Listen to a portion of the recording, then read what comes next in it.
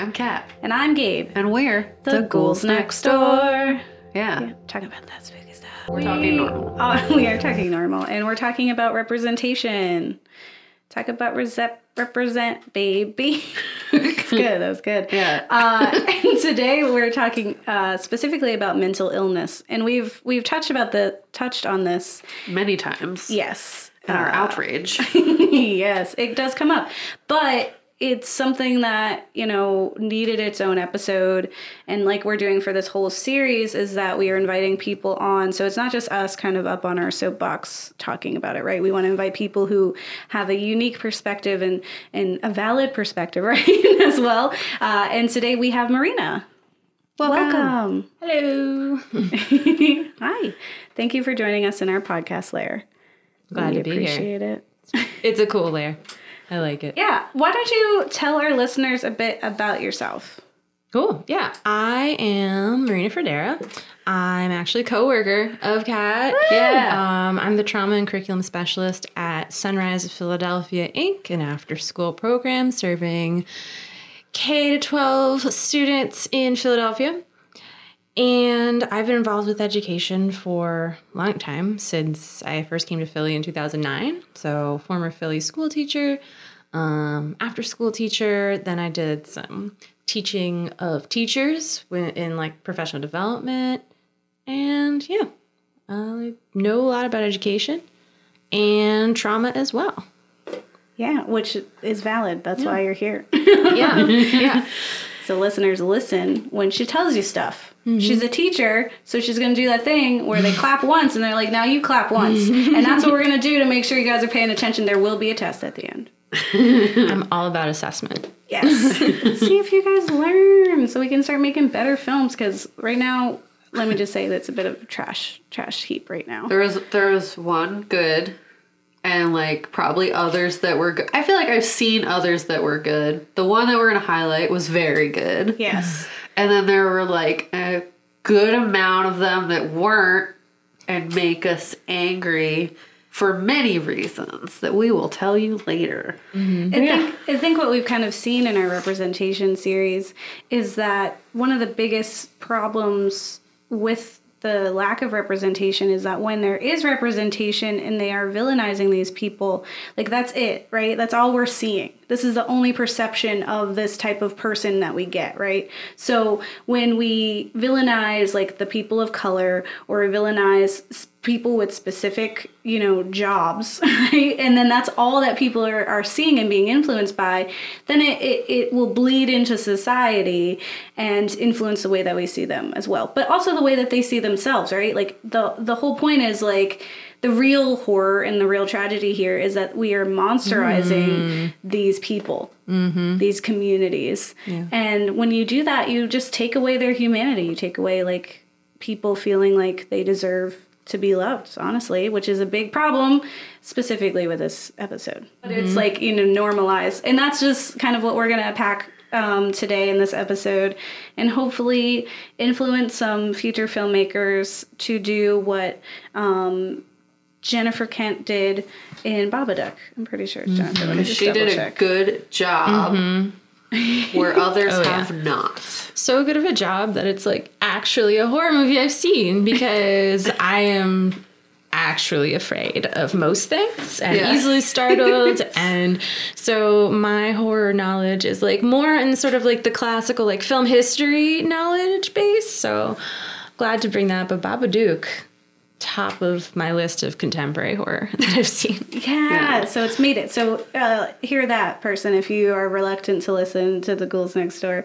You do not have to love horror. If anything, you should just love like hearing about how media does what it does. Yeah. And if it's doing a good job. Across every genre. Yeah. Across every media platform. Yeah. Yeah. Put on those analysis goggles.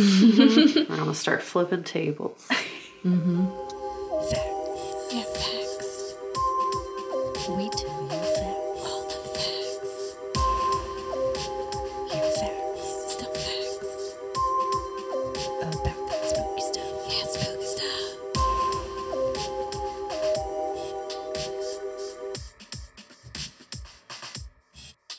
All right, facts. Yeah, let's talk about them. I'm going to throw a fact out there for the world, Yes. and it might shock you.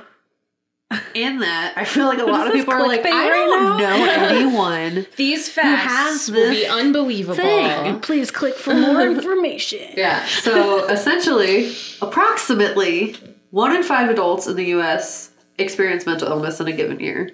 What that equals is 46.6 million people. Yes. That's a lot of people experience mental illness in a given year. Yeah. So all these people out here like, what is that? Yeah. Like, it honestly baffles me sometimes how that ends up translating into like media, because so many people experience some variety Yeah. of mental health issue, even if it's on the lighter end or like a more severe end. It's just like, it's out there. Yeah. And I think there's just not enough like safe expression of this information, like be it in schools or workspaces. I mean, they're just recently making like burnout a medical thing.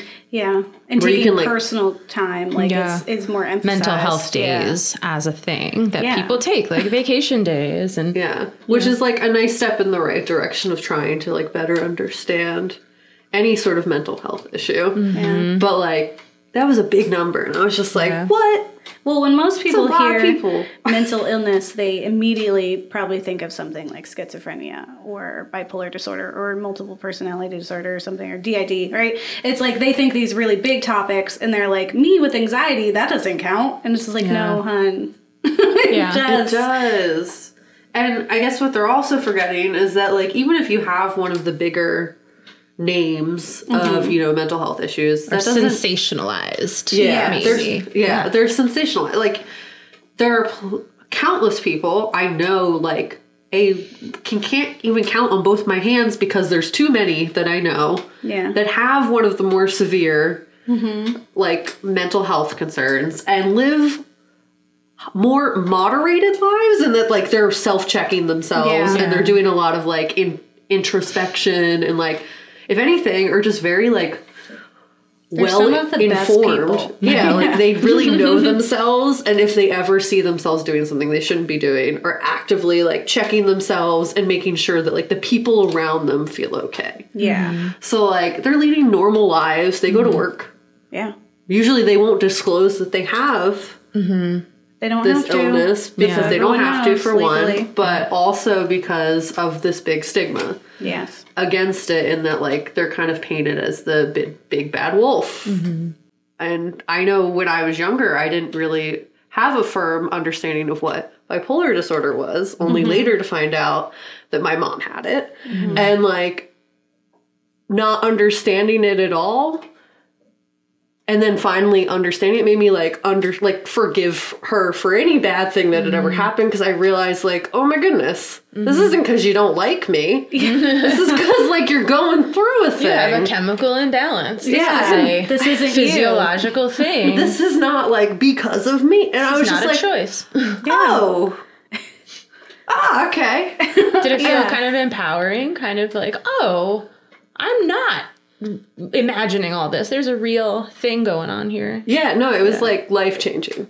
I like woke up as a human and then realized a lot of my own stuff, because like, you know, I have my own anxieties and like depression and all that other stuff. Like you hear all these scary words that make it seem like it's the worst thing in the world. If you find out you have that, it's life ending. Yeah. And it's not. And I guess like that's like the biggest thing, if anything, if you take away from this episode, is that like if you have a mental illness, that like your life isn't over.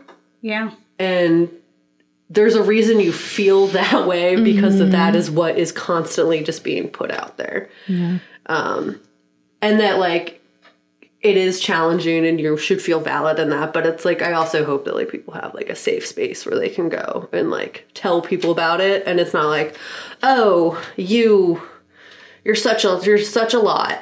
Big burden. With misunderstanding friends midsummer, where they're just like really rude about the fact that like you have a relationship with someone and you should be able to like share things that are upsetting you. Yeah. And it's like, and furthermore, it's like, it's not even just that there's a substantial amount of people who have mental illness, right?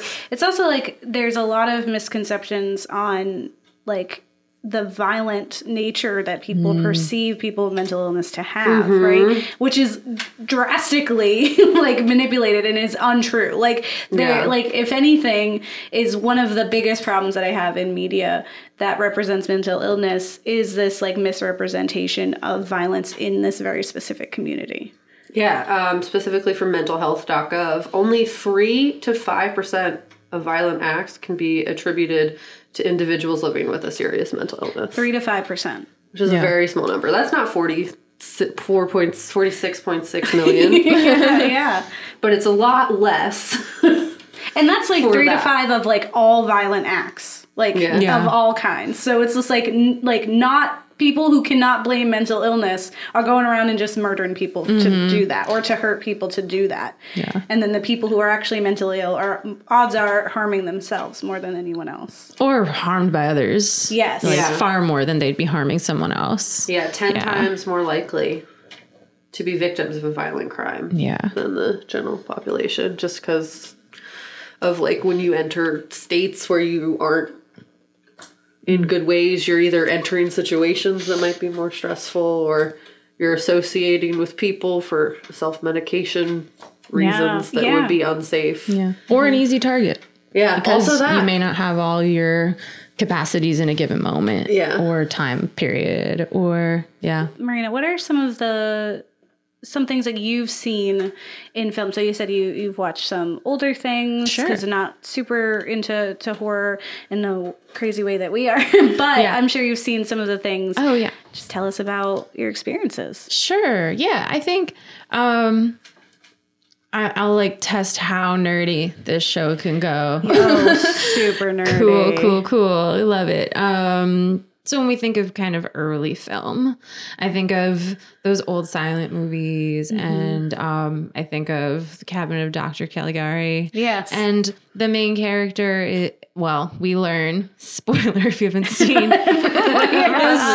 not allowed to be angry. Yeah, if you haven't seen one of the earliest films of film history, we learn that the narrator is A, unreliable, B, quote, criminally insane, which was a real which a category. Fun thing to say. Yeah. So like we see that, horror, like other genres, but especially because horror is about atmosphere and there's less dialogue and it's all about the vibe and what things look like. So mental health or these diagnoses become shorthand for kind of bigger symbolic things like evil or bad guy or criminal. And that, mirrored a lot of social political practices of the time, that criminally insane was a thing, a legal term that was used back in the day. And it speaks to the fact that mental health is culturally specific. So, it changes in definition over time, not just because we know more, but because what is defined as healthy is different in different social contexts and different time periods. Something that might be seen as diagnosed as multiple personalities might be seen as spiritual possession in other cultures and totally normal and and a good thing and sort of like seen as sort of a connection to bigger, more important, fulfilling things. I should have looked this up at one point, but there was a diagnosis for someone who was enslaved and ran away repeatedly. And like, that was a mental health disorder. Yeah. And why wouldn't you want to be here? Exactly. Like, they just keep running away. They just crazy, just crazy. Yep. And so, and when we think about like, women are also being made made hysterical, both like just because everyone said so and sort of through cultural understanding. And then also just what we understand about medical practices of the time. A lot of medicine did make people insane, did make people neurologically damaged. We think of the level of quinine that people use. When we think of the level of arsenic that was in medication. When we think of oh man, I'm thinking of the Pharmacological History Museum in New Orleans. Yeah. Everyone should go. Best $5 museum you will ever go to. Sounds really great, actually. It's super cool. And they just they talk about medicine in the 17th and 19th century and the idea and just literally every the idea was that illnesses were so scary that you needed something really scary to treat it. Yeah. So this was like the literal language that our tour guide used. So that's why bloodletting was a really big thing. It's like, something really, you have to take drastic action. You gotta cut that blood out, get it out. Lobotomies. Leeches, you need them right now. And, and, just throw some quinine at that baby. This is not okay. So yeah, when we see lack of understanding, certainly, but also just different understandings of the world. Like I was saying, there things that might be seen as mental illness in one context might be seen as either normal or what caused it as something totally normal. So illness being a very subjective experience, like that's what culture shock is, right? I can be totally overwhelmed by something and then not okay and mentally unwell because of it, but it's literally the daily life of someone else. Yeah. So so I guess going back to your original question, movies, it changes over time. But the constant seems to be that it's used as shorthand for characters that are typically not the protagonist, though sometimes they are. Usually the antagonist is like a really quick and easy way to symbolically vilify somebody, or shorthand to kind of like put the protagonist into a victimized situation. So sort of like someone who gets put in a mental asylum, even though they're not supposed to be there, or because of the time period. And like, I'm thinking of this, it's not horror, but Girl Interrupted, of just sort of women could be committed very easily for things that we now would not see as particularly insane or unwell, but a normal reaction to an extraordinary situation. So it's definitely historical, right? It's something we've grown up hearing. Like, how many haunted asylum like films do we have, or even just American Horror Story Asylum, which is going to get its own rant someday. It just has is just steeped in our fear of that. But what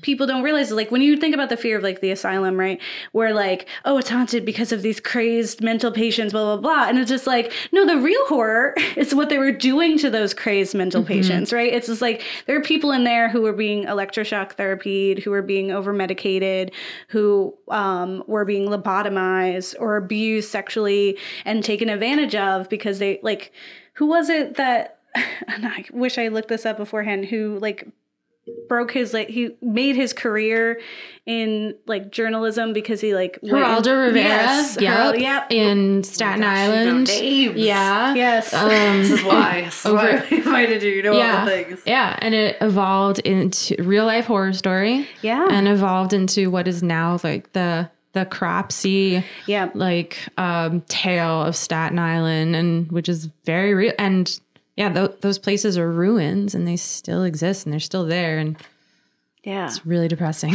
And it's like, and that wasn't just in Staten Island; that was happening all over. Anywhere there was like mental asylums, that's where it was, and it was terrifying. Yeah, and I think that's like what we see a lot with like in films, but also just like at the history of asylums and things like that. That like nowadays there are lots of places that are safe spaces for, I don't know if like everywhere, but that if you're experiencing any sort of like severe mental health problem, that like you can go to for support, and it could just like kind of creates a fear of even seeking support, because then you're not sure that you will be safe in those places. The Mighties, which is like a website, has a mental health editor, Juliette Verizzi. I hope you're saying your name right. Sorry. She has an article titled "How American Horror Story Profits Off Mental Health Stereotypes," which is like, I was like, yes, finally someone is hearing me. This one more person recommends American Horror Story, I'm going to lose it. But she says about this, the way horror films depict psychiatry is such a big deal because these stereotypes don't stay confined to the film genre.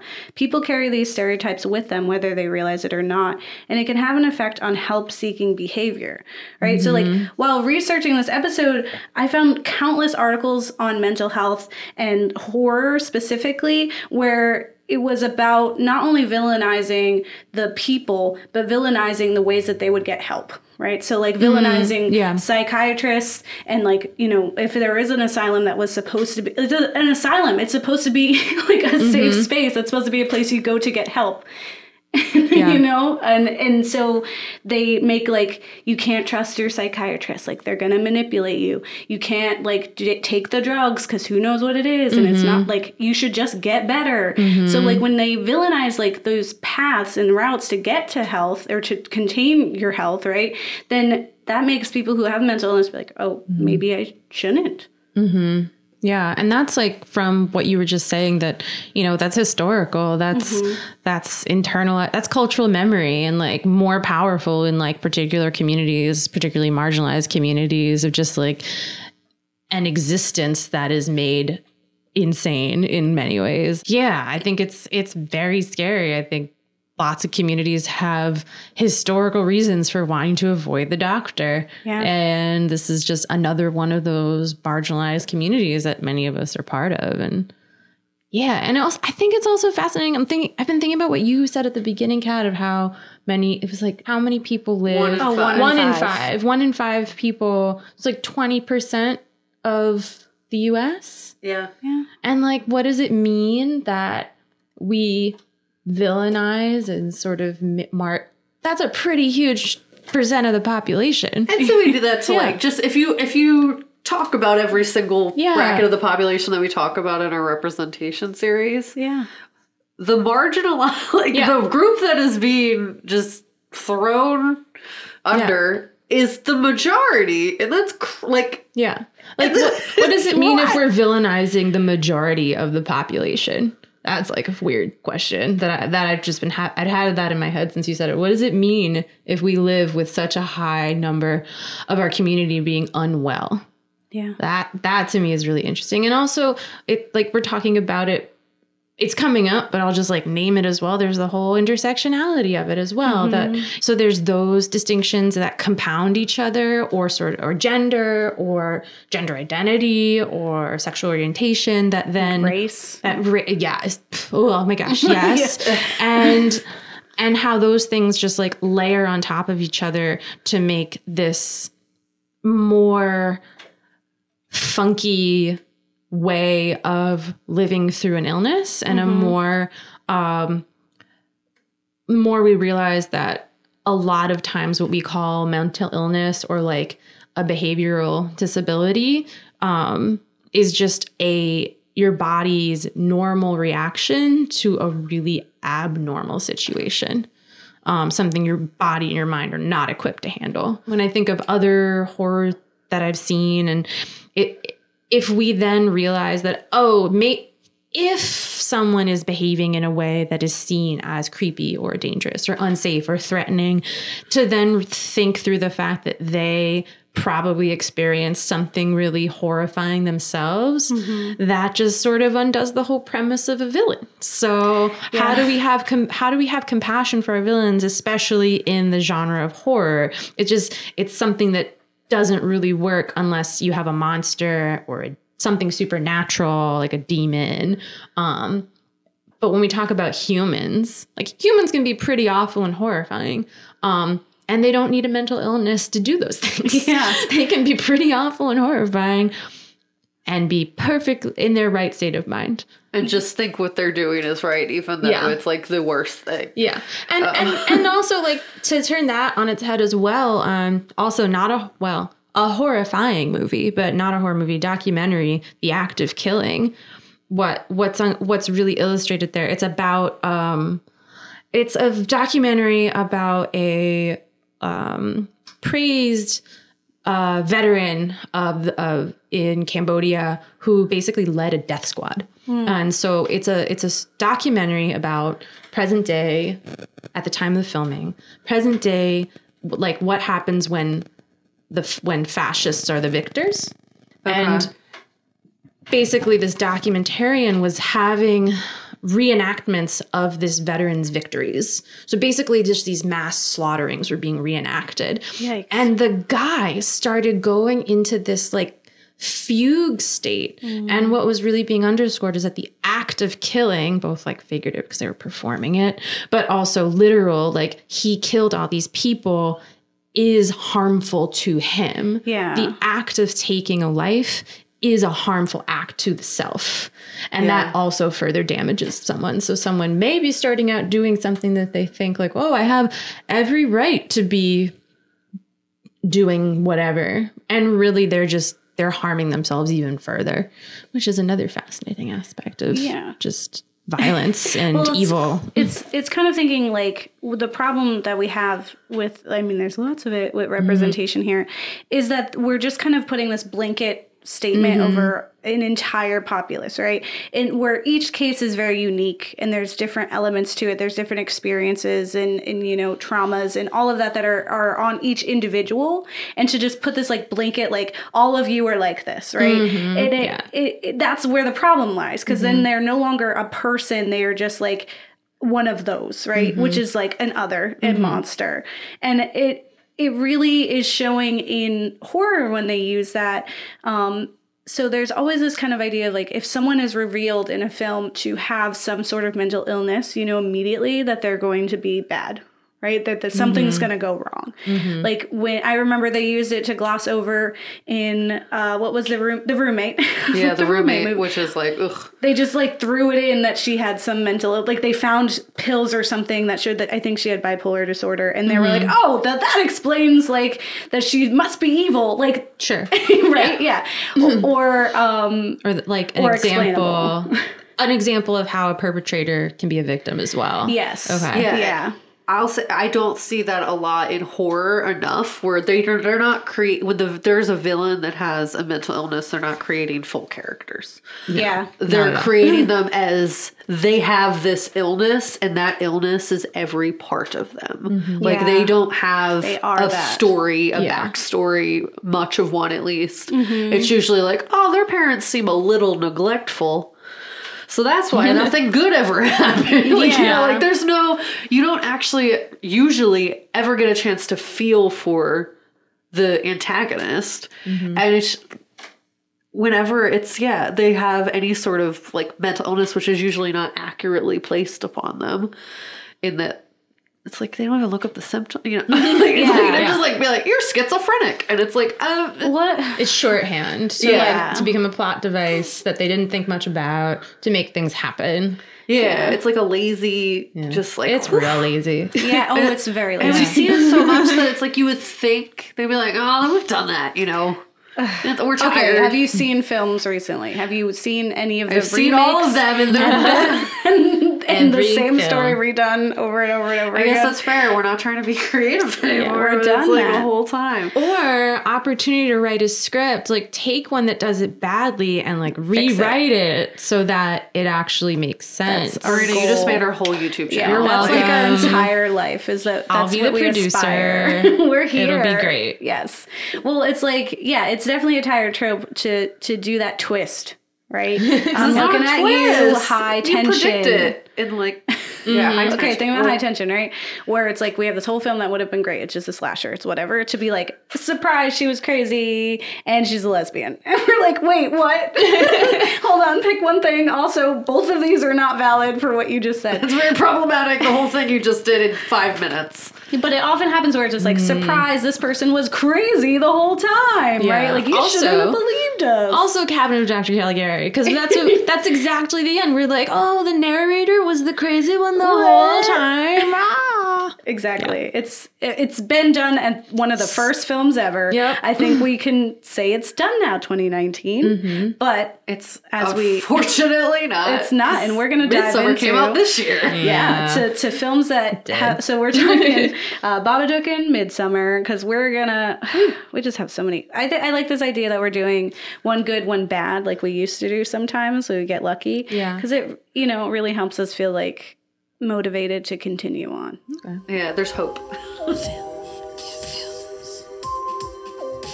Yeah, films. Yeah, films. We watch some films. Now let's talk about those films. And all that spooky stuff. And all that spooky stuff.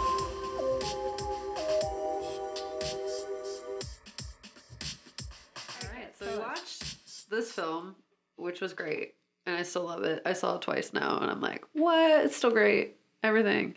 Babadook. I've seen this one too. Babadook. Duck. Even though I'm afraid of it. I saw it in the full daylight. Did I say it wrong? Babadook? No, you Babadook? did whatever. It's Babadook. Australian. You just Okay. Well, 2014, I think. yep. Directed and written by a lovely lady, Jennifer Kent. Yes, this is her first feature film. She did a great job. Yeah, knocked it out of the park. Yeah. First one? Yeah. Dang. Right on. Yeah, right? There's hope for us yet. So it is about a widowed mother plagued by a violent death of her husband, battles with her son's fear of a monster lurking in the house, but soon discovers a sinister presence all around her.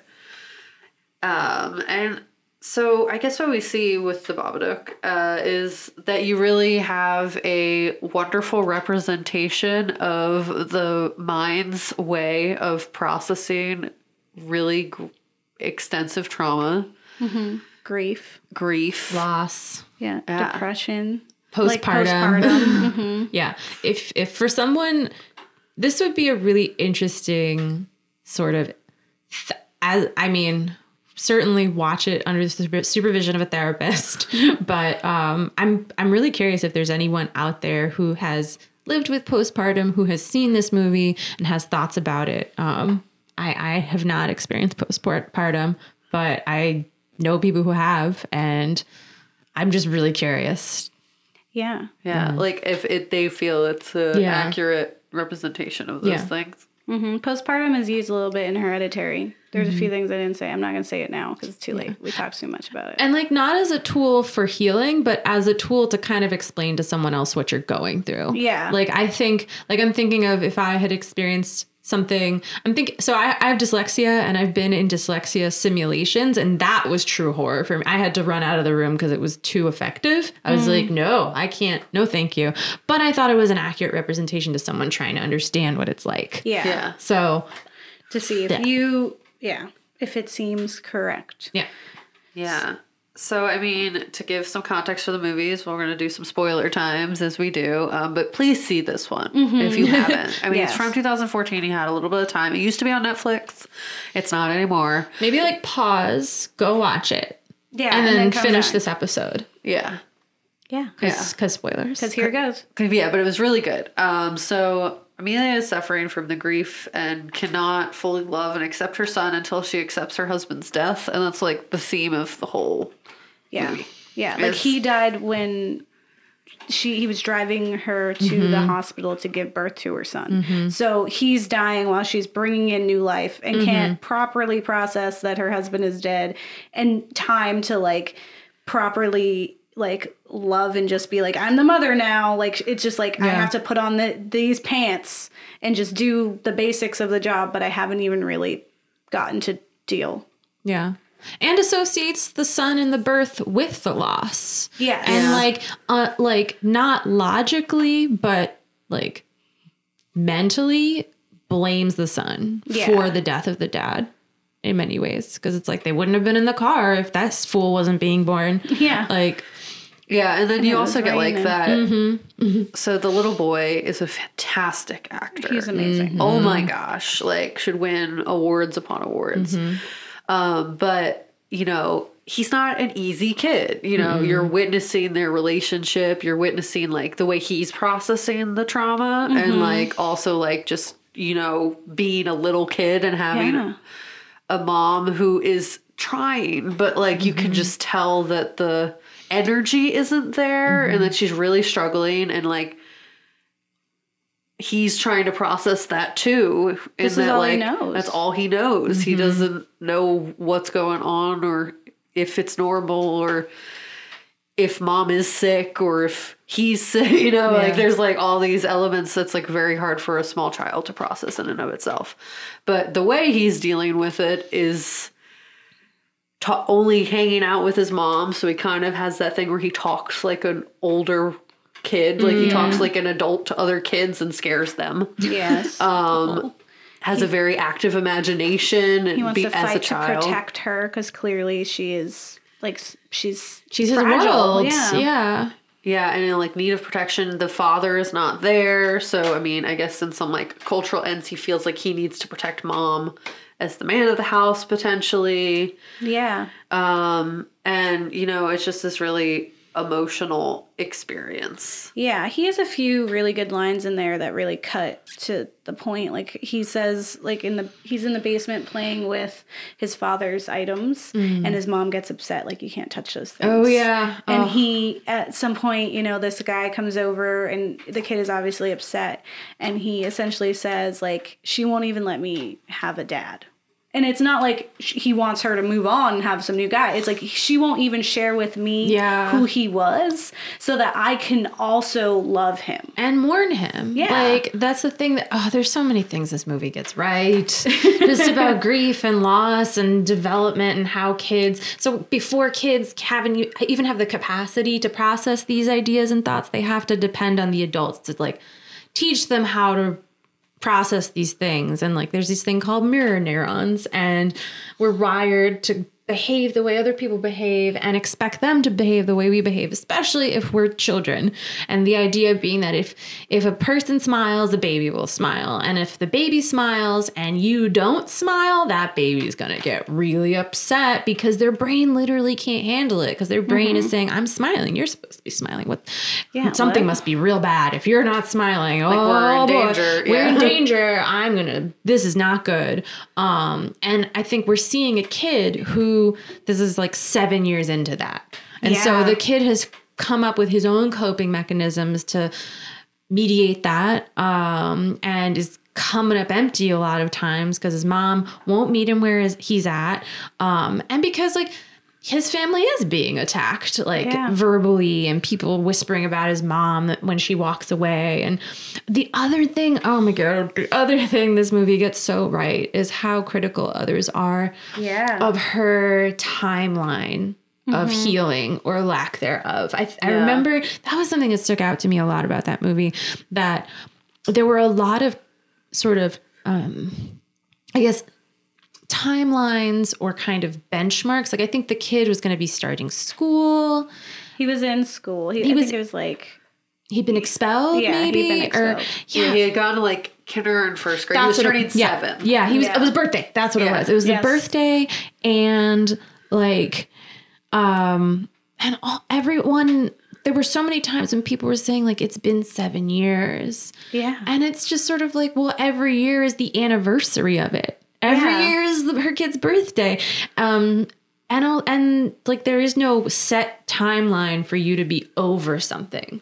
Yeah. We can be upset by the smallest of things for the rest of our lives. We can be moderately able to cope with the most horrific things in a very quick period of time. It is very different for every person. Yeah. And that was something that I thought this movie got so right, of just people being unwilling to accept that this was still really raw and fresh, as if it had just happened moments ago for her. That, in terms of her reality, was just not what anyone was willing to recognize. Yeah. So powerful. Yeah, the writing is amazing. And even just like cinematically, right? Like we're looking at this very drab, almost like Tim Burton-esque home. Like everything is gray. Everything looks blue like and dark dusty. And she always looks tired and just withered, and she's like in white and is just like just hating everything. And it's just like when you imagine, when I heard like, oh, he died on the way to her giving birth, I was just like, so this entire kid's existence has been this woman who tenses up every time he hugs her, who like is annoyed by his existence as just being a kid, right? Like there's this interpretation with people who are always just like, when you watch Babadook, it reminds you not to have kids because like they picture this kid as being annoying and he's loud and there's like the meme of like where she's like, why can't you be normal? And then he's just screaming. But what you miss out is like right after that scream, he like totally just snaps and is overwhelmed by his anxiety into the point where he has a seizure. Yeah. Right. And it's like this doctor being like, no, he is under a lot of pressure for some reason. What is going on? And it's because his like anxieties and his need to protect her has now personified into this literal monster. But it's not even just his monster. It's her monster that he is trying to fix because he's the man of the house.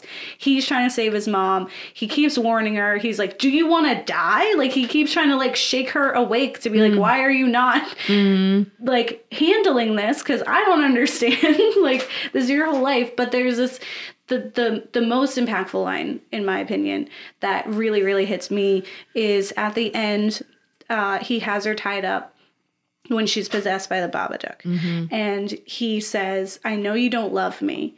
The Babadook won't let you, but I love you. Right. And it's this idea that like, he's like, I know that's not you. That's like been treating me this way. Not just like what we've seen on screen, but forever. He's like, I know that this version of you doesn't love me because it doesn't know how, but there's a part of you that does. And I'm going to fight to get it back. I'm going to wait. We're in this together. And it's like this. Yeah, like we're a team. It's very hopeful. And it's like very empowering. Like the 7-year-old. Yeah. And he's the hero in men. I think they're the heroes together because it is between the two of them that they figure stuff out and make it work and learn how to live with their monster.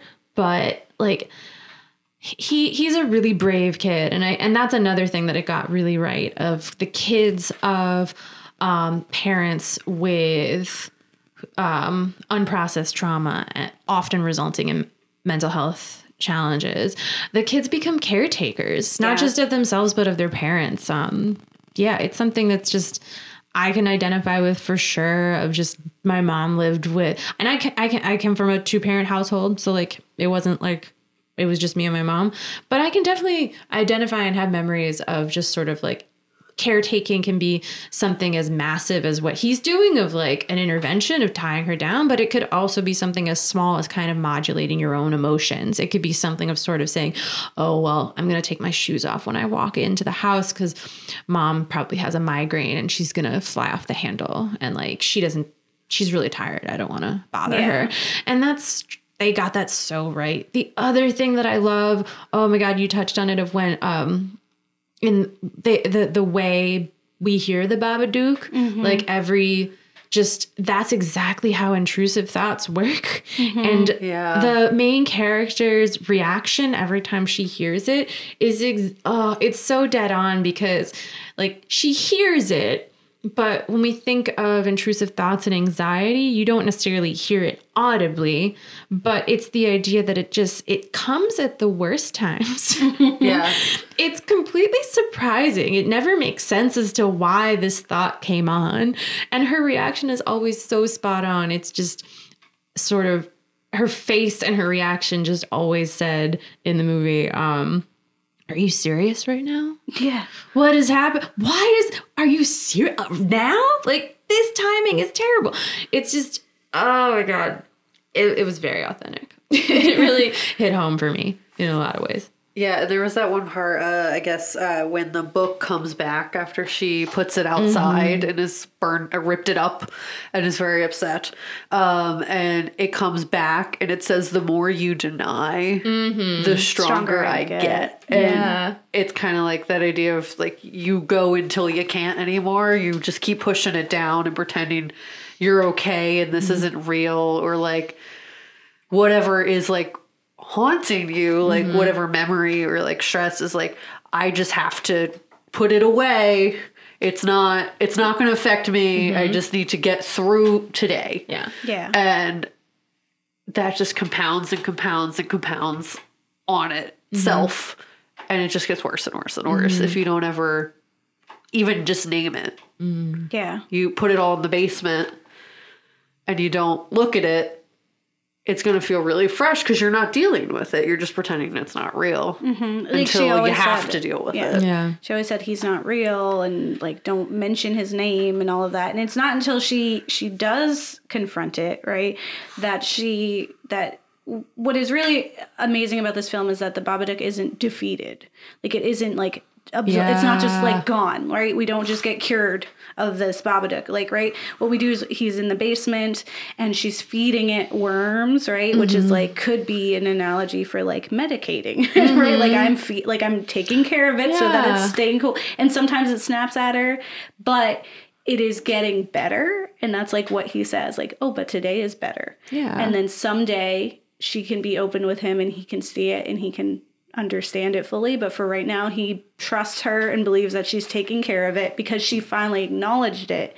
And that's where the power came from. It's like, yes, this is real, this is happening, but I have the power ultimately and I'm in control. Yes. Agreed. Yeah, it's not over. And like we were talking about the thing that Midsommar did wrong about the sister of sort of like it's an ongoing, lifelong process of maintenance and kind of she makes friends with it that's sort of what I thought was really cool. Like we feed things to like sustain them and to appease them. And sometimes it's a chore and sometimes it's an offering and sometimes it's like you're sharing a meal. Like I sometimes wonder if she goes down with some ice cream or something. It's like, here's your worms. I'm going to have some ice cream. Like, is this, it's not like a friendship, but it is a conversation. It's a relationship and it's kind of making friends with the icky part inside of her and giving it the attention it deserves, not just the attention that it's demanding, but it really deserves this. It deserves to like have a place in her home and in her kid's life. And yeah, I love that movie. It's really good. I mean, so you said a lot of stuff that I was like also just very much feeling in terms of like how the son was dealing with it. I was just like, oh my gosh. Yeah, that is what happens. Like when you live in a house with like a parent who is going through things like this and from speaking from my own experience, just feeling like you have to accommodate or one, just like you have to protect them. You have to alter your behavior so that they will hopefully feel like they can help themselves or like, you know, you don't want to add to that. You don't want to be a contributor. Everyone else is like stomping her down. So like, I can't do that. I have to be the one person who doesn't because we're a team. Yeah. And it's like, there's the beautiful end of that. And there's like the mildly like can be toxic end of that. And there's just so many ways to look at it. Yeah. But it's just like, it's very real that like as a kid, the mirroring, like I was just like, oh my God. Yeah. And it's like, you want to make sure that like you're a part of this and like making sure they're okay and like acknowledging that they can get better. So the whole thing. And it was like, I love this movie. Like I think it was, you know, in Midsommar, Danny is the Samuel to Terry's Amelia, which is the mom's name, right? Like she was the person who was trying to take care of her and protect her and was like aware of any of her triggers or what did you call it? It triggers, it's fine. That she's aware of those things, and that's why she was also taught and like in high strung because she's always under that pressure. So whereas with this kid, they got to kind of alleviate that together and conquer that together as a team. Danny never really got that. So she was kind of like left alone, having felt like a failure because she was the one light for Terry, and she failed everyone. And we never really got that. She was literally just this anxiety puddle who had to find solace in this cult as opposed to being like, you're a real person who suffered a lot of trauma and you needed support just like you have always been the support or you're gonna crumble. And it was kind of like not done properly. But this one does it great. And it continued the cycle of violence. Yeah. Like her boyfriend was doing emotional violence to her, and so she did physical violence to him. It became like retribution and like a revenge situation, which is not healing necessarily. Like, again, cultural context. But it is. We do know that the act of killing another person is psychologically harmful to the person doing the killing. Yes. Yeah, exactly. And No. so she did not heal at the end of that. She harmed herself in a new way. Yeah, now she's in a cult. Yeah. Yeah. Brand new way of hurt. Yeah, this is really great. Just to point out, a lot of the information we got for Babadook was from Spencer, who's a contributor for The Artifice, which is a website. And, you know, he really just talks about, like, essentially everything that we said. And I do like that in this film, her being, like, mentally ill didn't make her a villain at all. Yeah. She was a protagonist. And they never give her a diagnosis. Yeah. There's never a moment when they're like, you're depressed or you haven't dealt with your grief. It's just sort of obvious from the way the story is told. And like the other thing, this is like the one thing I just remembered that, again, I didn't see Midsommar, but I really loved the other implications of it, that like there's other dangers lurking because of the Babadook, mainly that her son's being suspended and her son might be taken from her by like Child Protective Services. And so like those are real horrors in people's lives. And I thought it did an incredible job of like, that's a good example of mental health being symbolic of other real world things or of mental health filling in for like all these other sort of the cascade effect of people not understanding or creating spaces for healing. Like the result is further punitive action. The result is you're going to be suspended, or the result is your child's going to be taken from you. Yeah. And those things just, again, sort of further the circle of harm. Yeah. Or the sister stopped talking and the cops just laughed her off when she asked for help. Like, and that's a thing that happens as well. Yeah, I think it's a great highlight of like how important it is to teach empathy to children at a very young age. Just because when it's not instilled kind of universally, you get this just really profound lack of understanding. Yeah. And just because it's not something you have directly experienced, that like if a character who is around her is only witnessing loss from another person, that like it's just highlighted throughout like them not understanding what that meant like for her, and how like grief can be different for everyone, and like how you process things, as you said, does not have a timeline. And if you don't have the empathy to try to understand it, that it's just like very difficult to create those spaces.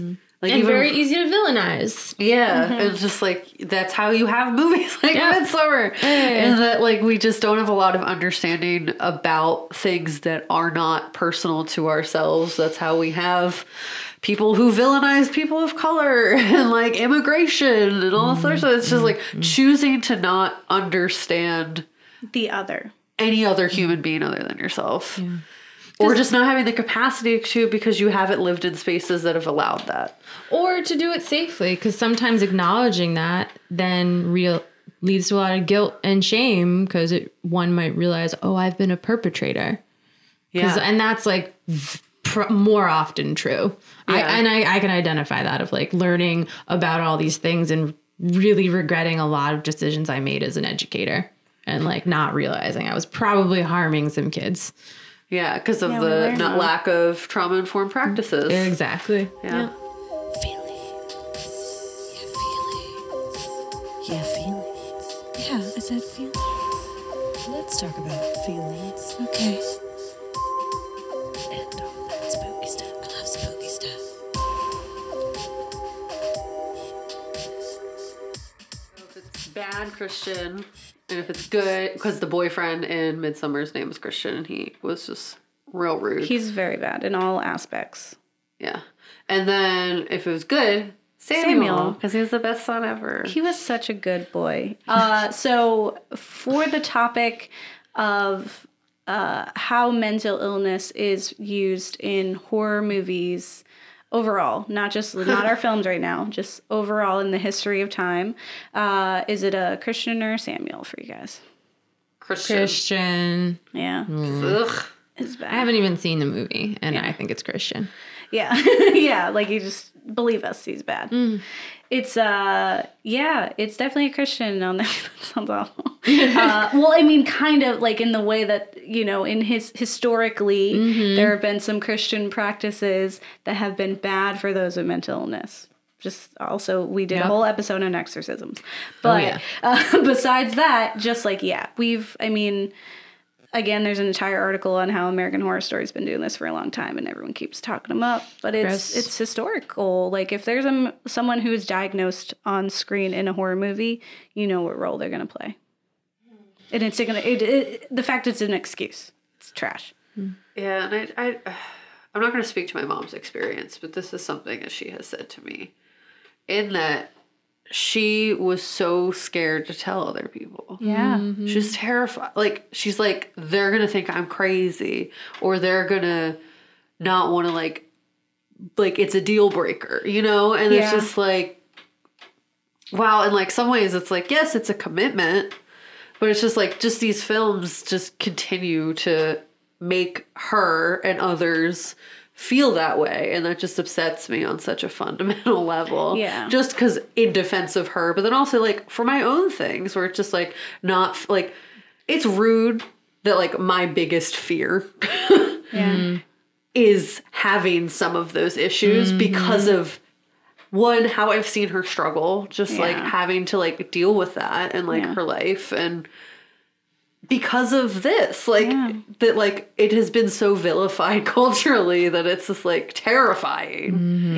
to even accept that I could have segments of that disorder. And it's like, yeah, I do, like, but I just deal with, like, you have to deal with it and hope the world gets better. Yeah. And it's like, it seems better. like the end of the world if you're diagnosed with something like that. Like, it makes me think of Crazy Ex-Girlfriend, where she's finally diagnosed with... Beautiful show. It's such a great show. It does really great with mental illness, but she gets diagnosed with, I think, borderline personality disorder. Yeah. And she has like she's like, there's no way. And she like Googles it, and she has like this whole idea and personification of herself. And then the therapist is like, it's not that at all. And we can work with this. Like, this is something we can deal with. Now that we've named it, we can work on it. Now we know what to do. Yeah. Now we know the steps. And it, like, that was like such a great moment in TV that I was like, I want this all the time. And it's either like they're monsterized on TV. I feel like I made up that word, but that's what it is. So I think there's a lot of room to grow. So what about the film? Samuel for Babadook. All the way. Sam all the way for Babadook. He's such a good son. Even if he starts out a little annoying, it's just like, you're just a kid. Yeah, he was just a boy. Yeah, and like, so much is happening to you, and you're just processing it. And like, people need to learn to forgive characters who are just going through things. Yeah. Like, and then like, that's okay. And like, maybe they'll be different later. He did really well considering the fact that his mother has been like that his entire life. Yeah. Like, he could have come out like aggressive. He could have been like angry and abusive to her because he could have lashed out. Like, there could have been other alternatives, or he could have just been really sad. But he was like, or might have been if we saw him as like a 14-year-old instead of a 7-year-old. Yeah. Like, the longer that goes on, the greater the harm. So but thank you so much, Marina, for joining us. I'm so glad I came. This you're was just awesome. wonderful. My mind is Aww. blown. You're both wonderful too. My brain is like, oh my God, there's so much information. I love it so much. Yeah. And I There's feel so like we much. have to cover this again one day. 'Cause Yeah. it's like, you There's just so do it all one much. day. I can come back. Yeah. Yes. Patreon. We haven't talked about it in a minute, but we can have a whole separate thing with Marina. Yes. Wait, what? Yeah. What? Can I leave this basement? No, Oh, never. Listeners, if you have questions or you just want to praise Marina for her amazing brain and her big heart, then please email us at theghouls.nextdoor@gmail.com.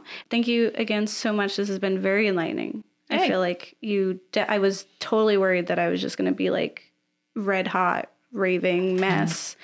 And you were like, yeah, this is valid, but then also here's some history. I was like, oh my God, I forgot about history. History is the Remember coolest. history. Yeah, so thank you for knowing Kat. Yeah. You're welcome for knowing Kat. We both know me. Yeah. Yeah. I'm the peanut butter to this great sandwich friendship. Woo! That was a weird It thing. I was said, good. I It kept whatever. going too. Friendship. Well, Kat, Don't get married. delete your kids.